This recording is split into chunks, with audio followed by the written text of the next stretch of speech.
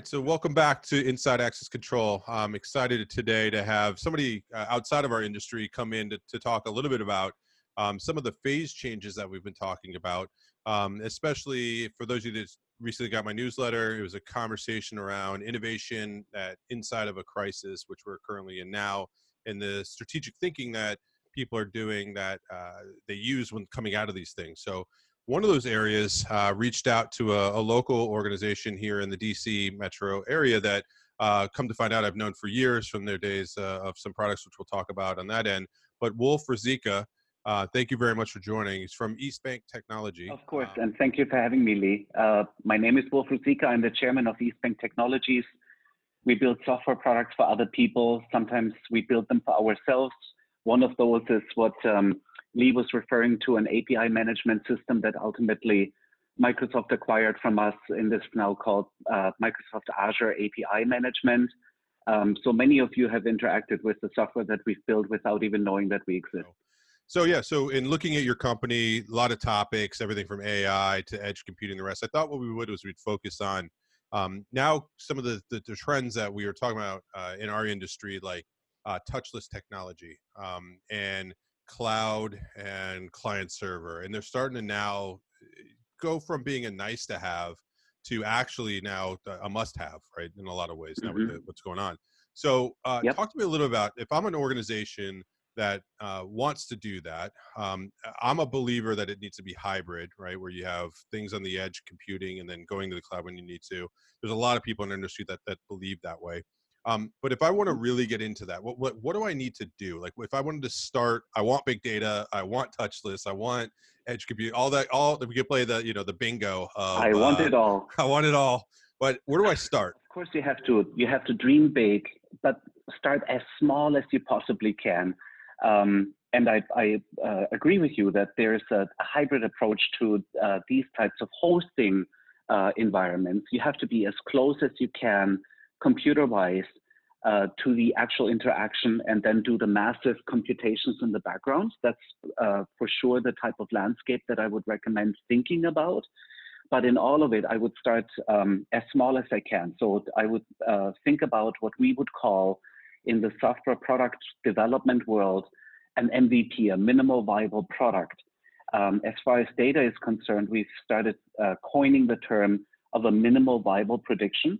So start gathering the smallest possible data point that you can ensure is accurate data. You don't have to start with big data. Start with as small as possible, an accurate data set, and then iterate from there. And what we're trying to do with all of this, like any good startup and any good software product tries to do, is to invoke compounding. So if you then get accurate data and you are able to invoke a positive action towards your interaction touchless with somebody, iterate from there. And as you then iterate more and more and more often, you hopefully start gathering a hockey stick as far as the data volumes are concerned. But you're creating data breadcrumbs where every single one of those data breadcrumbs, every single one of those interactions, you can get it wrong. But the risk of getting it wrong doesn't bring the entire architecture down. It doesn't bring your entire reputation with your end users down. It just creates a little bit of a possible risk. And so ultimately, you really want to try to create a risk and mitigate this risk, be it in data volume. Start as small as you can. Start with as few interactions as you can. Start with as few moving pieces as you can, so that you ultimately get to this one killer feature that really validates your theory of this big thing that we were just talking about, of on-premises, in the cloud, somewhere in between, touchless and interactive, intelligent versus manual. So this is my suggestion on approaching it. Which then really means your budget outlays, the time that you need to invest in order to validate your theory behind it, is tiny, and then you iterate from there. Now, your typical engagements that you have, what is the typical person that you're working with? Is there a typical product manager? Are they a data scientist that works there? Is it If I use the current situation and move it back in time to a similar type of crises in a certain industry, maybe that's a good example of how I would approach it and who we typically work with.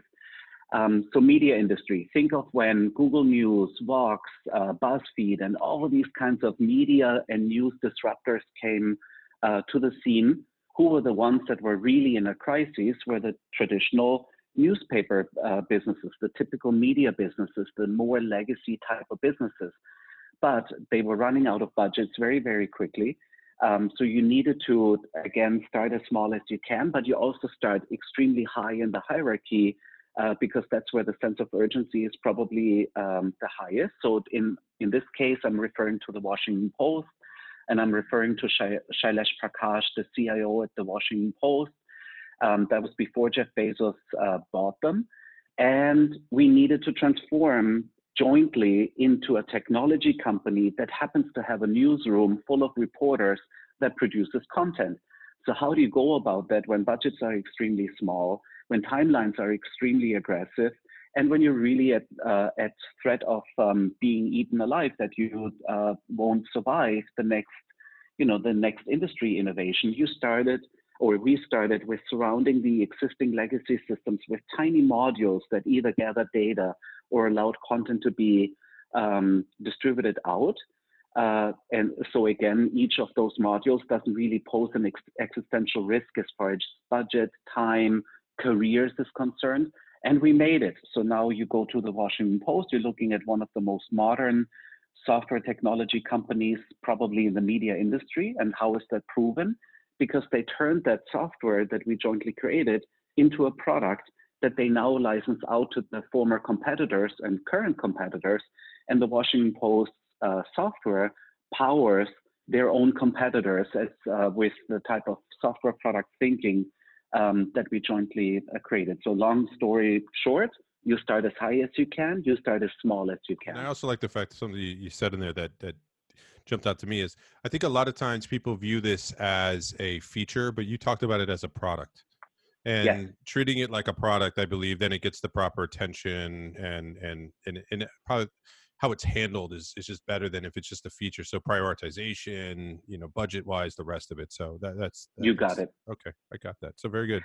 And if I could add to that, so it also aligns incentives. So if you think about it, incentives drive behavior. And once you align the incentives correctly, you get behavior really rapidly to change. So if you then define it as a software product, you really have only three things that this product needs to be able to do, which is make you money, save you money, or save lives in some other cases. Those are three things that a software product does. And if you then have product thinking with a service provider like ours, our incentive is then not to camp out on your budget and push as many hours as we possibly can. Our incentive is to make you money as quickly as possible, save you money as quickly as possible, or save lives. And that aligns everything so nicely that you can move very fast in very small iterations. So you're a DC native here now, right? And you've been around where the crisis has happened in this area too. So I guess because of the nature of where we live, on that, any advice that you would give to people? So these, I've lived through quite a number of crises, from the currency crisis of the 80s to the internet boom and bust. I was part of a pretty famous company here called MicroStrategy, where we grew the company extremely fast, and then we had to get rid of at least 2/3 of the team members as quickly as possible so that the company would survive. I remember the financial crisis, and in each one of those cases, let's pick the financial crisis just as an example of the 2008-2009 cycle.